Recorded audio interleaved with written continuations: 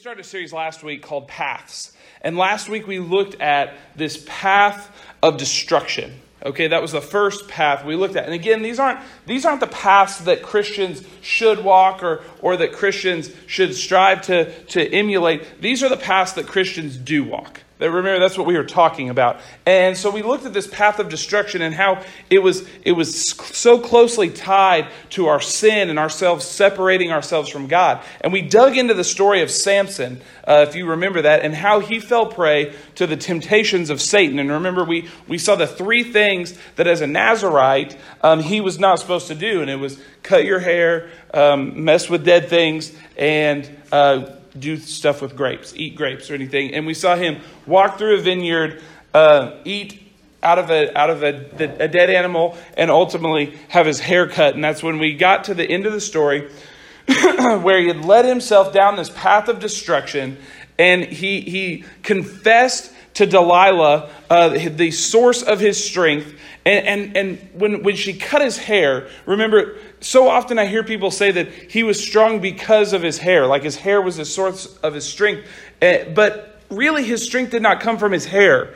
It came from God, and his hair was simply a symbol of his commitment, his devotion to God. Remember, because that's what it meant as a Nazirite to not cut your hair, was that you were committed to God. And so while his power did not come from his hair, it came from his connection and his commitment to God.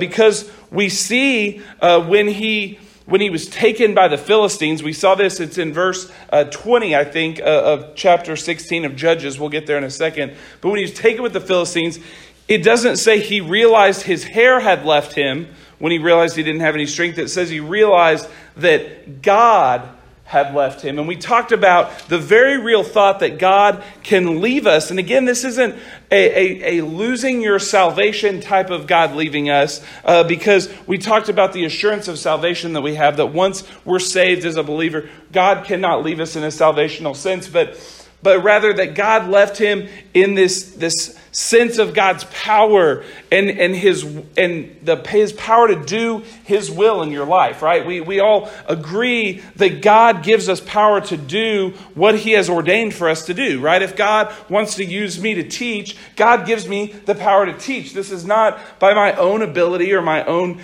talent or anything that I get up here and teach. It is empowered from God.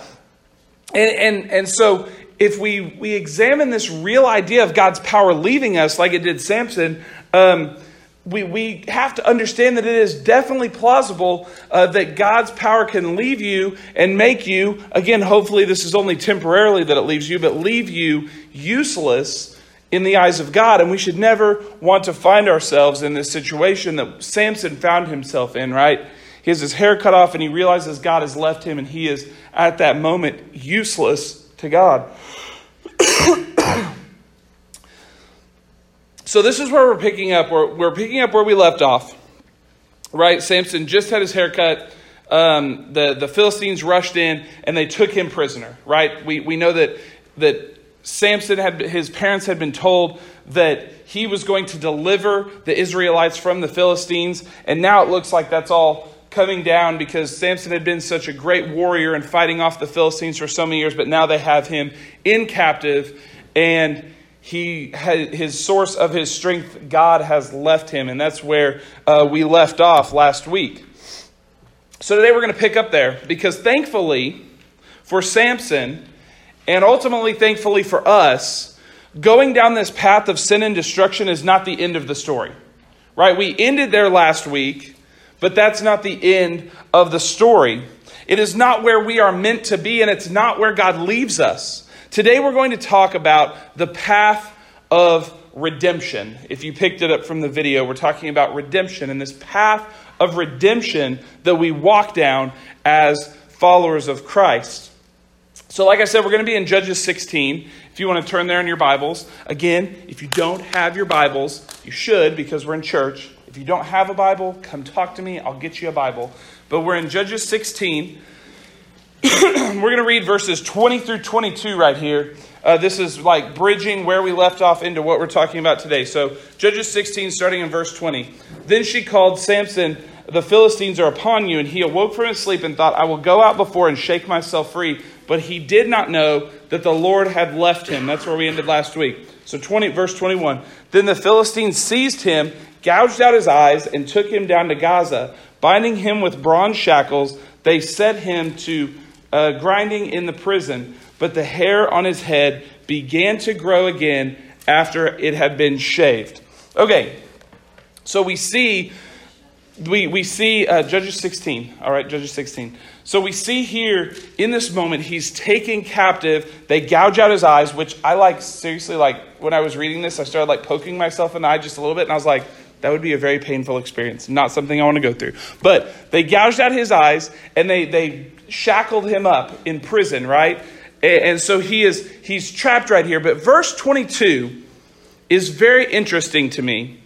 Why is this important? Why is verse 22 so important? We've already established that his power came from God and not his hair. So why then would the author point out that his hair began to grow again? I think this was done to symbolically display the redemptive power of God.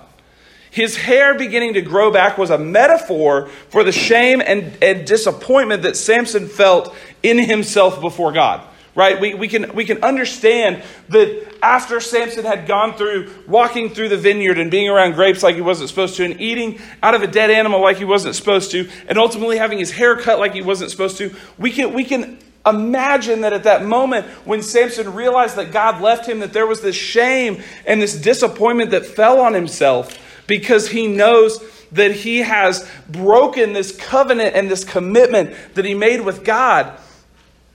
And I'm sure that he felt that not only did he let his people down, because remember, he was supposed to be this guy that was going to release them from the Philistines. So not only did he let his people down, but he let God down as well. And I feel at this point, Samson did what many of us do when we've botched things up trying to do them ourselves. He turned to God and asked for help. And we always hear people say, that you hear this old adage that people only pray to God when they need him. And I find this for the average Christian to be so true, is we think we can do things on our own and we only go to God when everything comes crashing down. And this was the case with Samson. And when reality should be, we should be constantly connected with God all the time and dependent on him. But Samson's in this situation. He's walked down this path of destruction, as we all do in our lives. And we're sitting here, and he turns to God and asks for help. He realized that his strength and his power, these things that he made him so prideful, right? We know that he was a very prideful person because he talked about how he could take all these men, all the Philistines, everything. So this source of his pride were ultimately of and from God. Right? It's one thing to think, I'm big and strong and I can take these guys myself. That's a source of pride. But when you ultimately attribute that your strength, your power, your might comes from God, this is where he was able to reestablish this connection between himself and God. I feel when this was reestablished, right? So I'm imagining in this moment when things started to go horribly wrong, and he prayed to God saying, God, I messed up. I broke my covenant with you. I'm so sorry. I feel like this moment reestablished a connection. And this is a time when Samson admitted his fault and confessed his sins and his temptations, and God reinstated this connection with Samson. And thus we see what the author writes, his hair started to grow back, which just seems like such a trivial thing, but we know that the hair was a symbol of his covenant and his connection, his special connection as a Nazirite to God. The other thing I find very interesting about verse 22 is how close in proximity this is to his capture. There's literally his capture in verse 20. Verse 21 is just about how they chained him up. And then immediately verse 22, we're back on this redemptive path. Normally in the Bible, we see people in this state totally broken at the end of the path of destruction, and we can see them in jail, and sometimes, especially in the New Testament, when Paul's writing, he'll write about being in jail. And we see people in the end part of the path of destruction for a long time. However, we see no such time here. It's almost like Samson hitting rock bottom, and God's redemption happened simultaneously in his life. And I think this goes to illustrate the point that God can still use us despite our sin. Now, I'm going to say that again because I want everyone to hear this, and it's one of the most gracious but terrifying truths in our life. God can and will still use us despite our sin. On one hand, what a gracious moment that God forgives and redeems us to be used despite our flaws. But on the other hand, what a frightening thought that God can use us when we're at our worst, sinners separated from Him.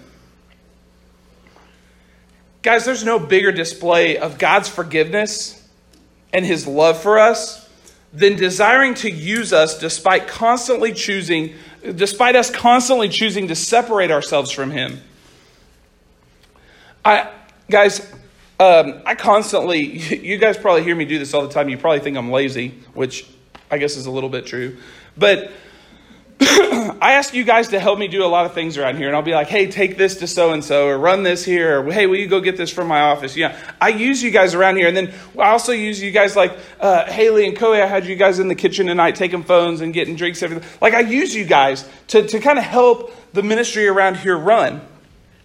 But wouldn't it shock you all if I asked someone who had intentionally separated themselves from the church, had almost made a declaration that like, I want nothing to do with First Baptist Church Lowell. If I asked that person to come in and help in the youth ministry, or maybe even come in front of you guys and teach one night, that would be really, really weird, right? Like we can all admit that would be a strange situation.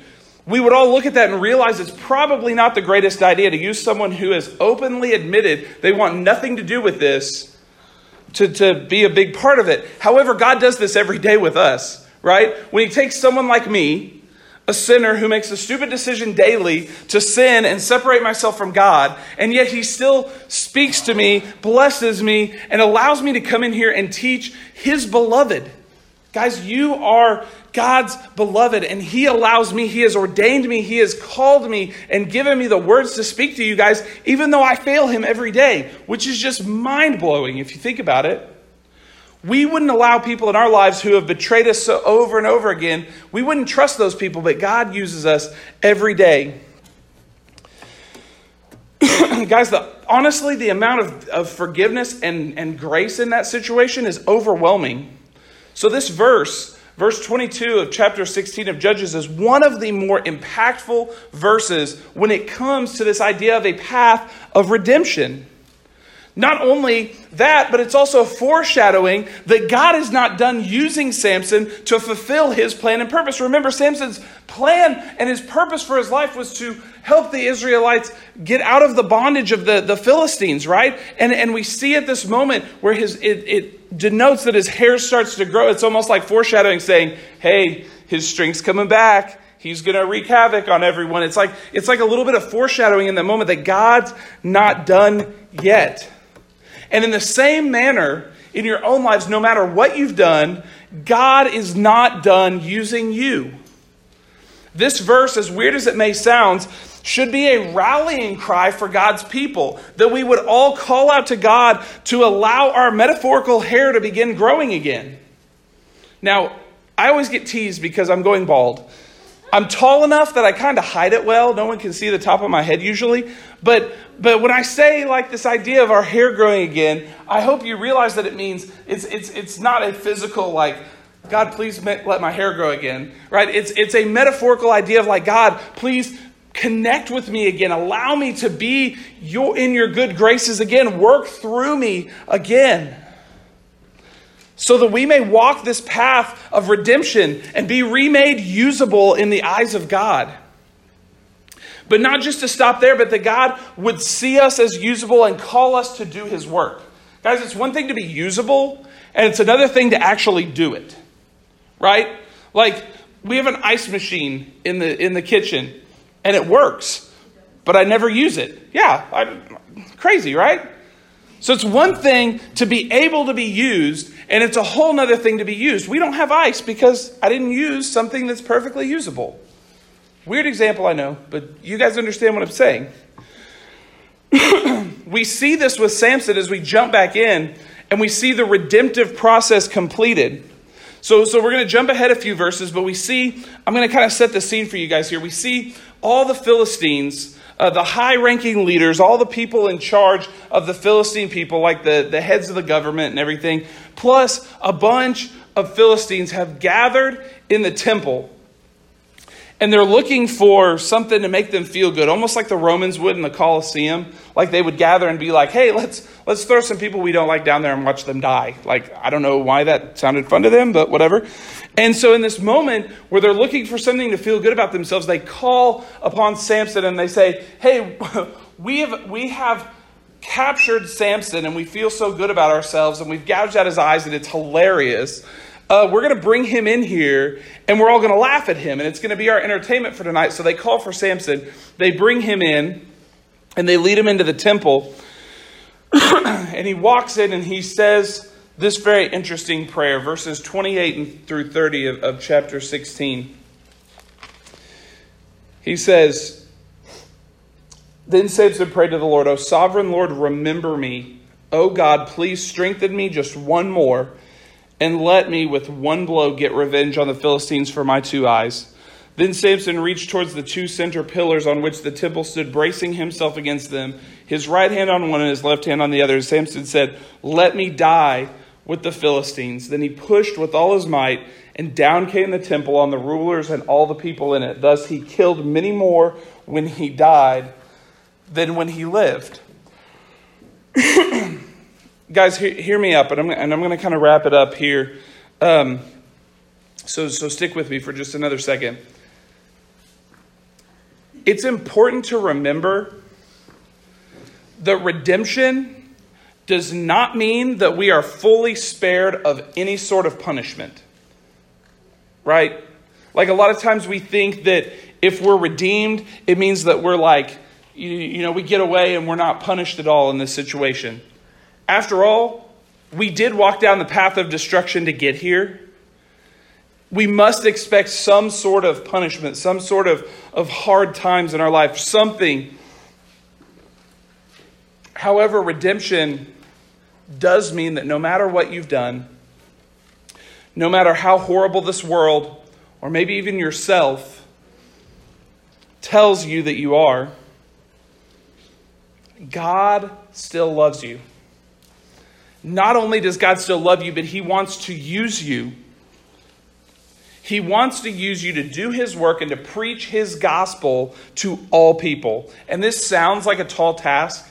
Like if I told you, hey, God wants you to preach His gospel to all people. Like you'd be like, yeah, right. But realistically, if you read Scripture, that's exactly what God wants us to do. That's what He calls us to do. That's what He designed us to do. This could sound like a scary task and one that we don't want to take on. But we have to realize that if we are redeemed, we are labeled usable by God and thus equipped to do His work. So I'm going to give you guys a little bit of a homework assignment today. Yeah, you guys didn't think you were going to get homework coming to church tonight. I promise it's not that bad. Chill. But before I give you guys your homework assignment, I want you guys to think about this. We've talked tonight about this. We talked about leading down the path of destruction last week, and tonight we've talked about leading and going down this path of redemption. Maybe tonight you've realized that you've traveled too far down this path of destruction.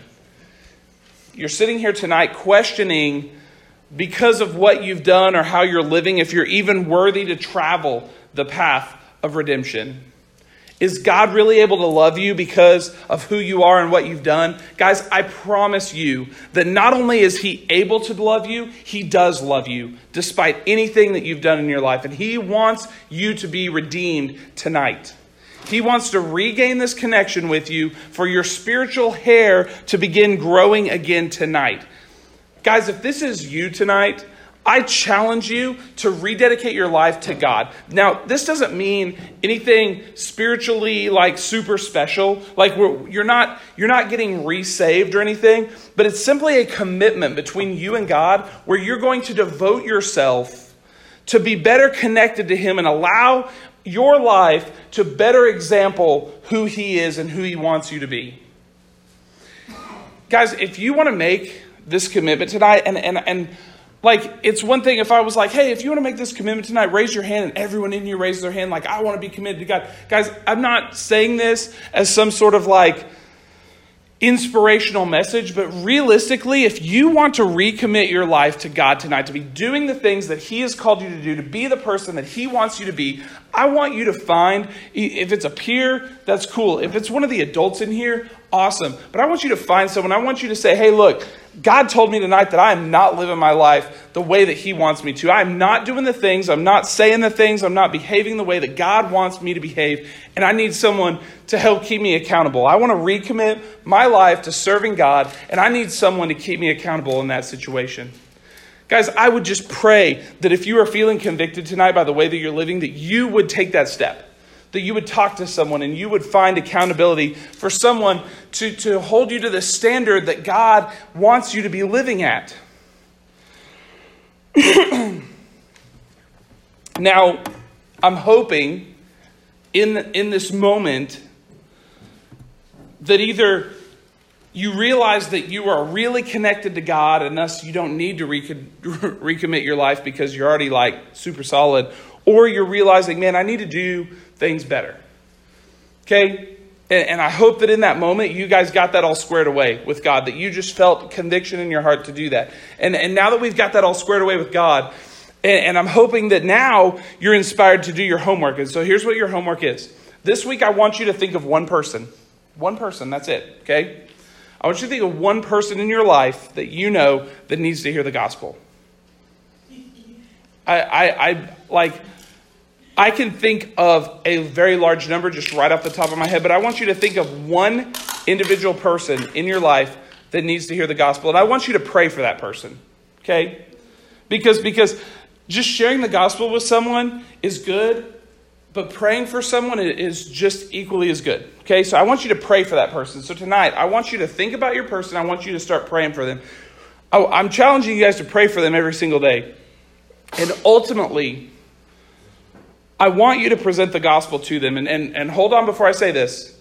I want you to present the gospel to them. And this seems like a tall homework assignment, but I'm going to give you some help. Okay, I'm going to give you a little cheat sheet here. Next week, we're going to continue our Paths series. And our path is going to be the path of salvation. The gospel will be presented in here at this time next week. So if you feel like you are not equipped at this time, which you are, but if you don't feel that you are, I'm giving you an out. If you don't feel you're equipped to share the gospel with this one person, what I'm asking you to do is invite them to church. Invite them to a place where they will hear the gospel. Because the best thing you can do if you can't share it with them personally is lead them to a place where they do hear the gospel.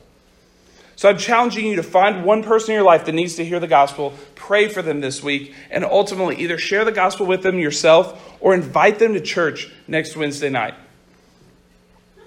Guys, we like to make doing God's work a lot harder than it actually is. Like we like to sit here and say that we can't do things that God has equipped us to do, or that we, that's not our calling. Like, oh, that's not my job to share God with them. Like, someone else will do it. We like to make doing God's work a lot harder than it actually is. And if you've walked this path of redemption in your life, if you've gone down the path of destruction and found yourself at rock bottom and you've seen God redeem you out of that, then you are equipped by God to do His work, and you should do it. And so I'm challenging you guys tonight to not just walk this path of redemption, because that's good, right? To understand that God can redeem you from anything. So I'm not challenging you just to walk this path of redemption, but I'm challenging you guys to act on it. To do what God has called you to do after He redeems you, and that is to do His work, to share His gospel. Guys, I'm going to pray for you, and then we're getting out a little early. Our times must have been off tonight, but we'll get out a little early. We can hang out here for a few minutes or whatever we need to do. But let me pray for you guys real quick. God, thank you. Thank you so much for your redemptive power, God. God, in no way do we deserve for you to love us the way that you do or to use us the way that you do. But we thank you so much that you do love us and that you do call us to do your work and use us in the mighty way that you do, God. And I pray that you would burden the hearts of every individual in this room, that we would just have a stronger passion and desire to go out into our communities and to do the work that you've called us to do, and that is to share the gospel with every person that we come in contact with. God, I pray that our lives would just be reflections of your love and your forgiveness and your redemptive power, and that we would just exude the light of you throughout our world, God. God, I thank you so much for these students that are here, the passion that they have to learn your words, the desire that they have to hear and understand your teaching, God. And I pray that you would just open their ears and their hearts and their minds to your words, God, that they would continue to pursue knowledge of you as they leave this place. God, I pray that you would bless them. God, thank you so much for the blessings that you bestow on us. And I pray that you bless these students as they go into this world that is set up and designed to destroy us in so many ways. And I pray that you would bless them and keep them safe from that and keep them away from all that negativity and allow them to stay focused on you and shine for you, God. I pray all this in Jesus' name. Amen.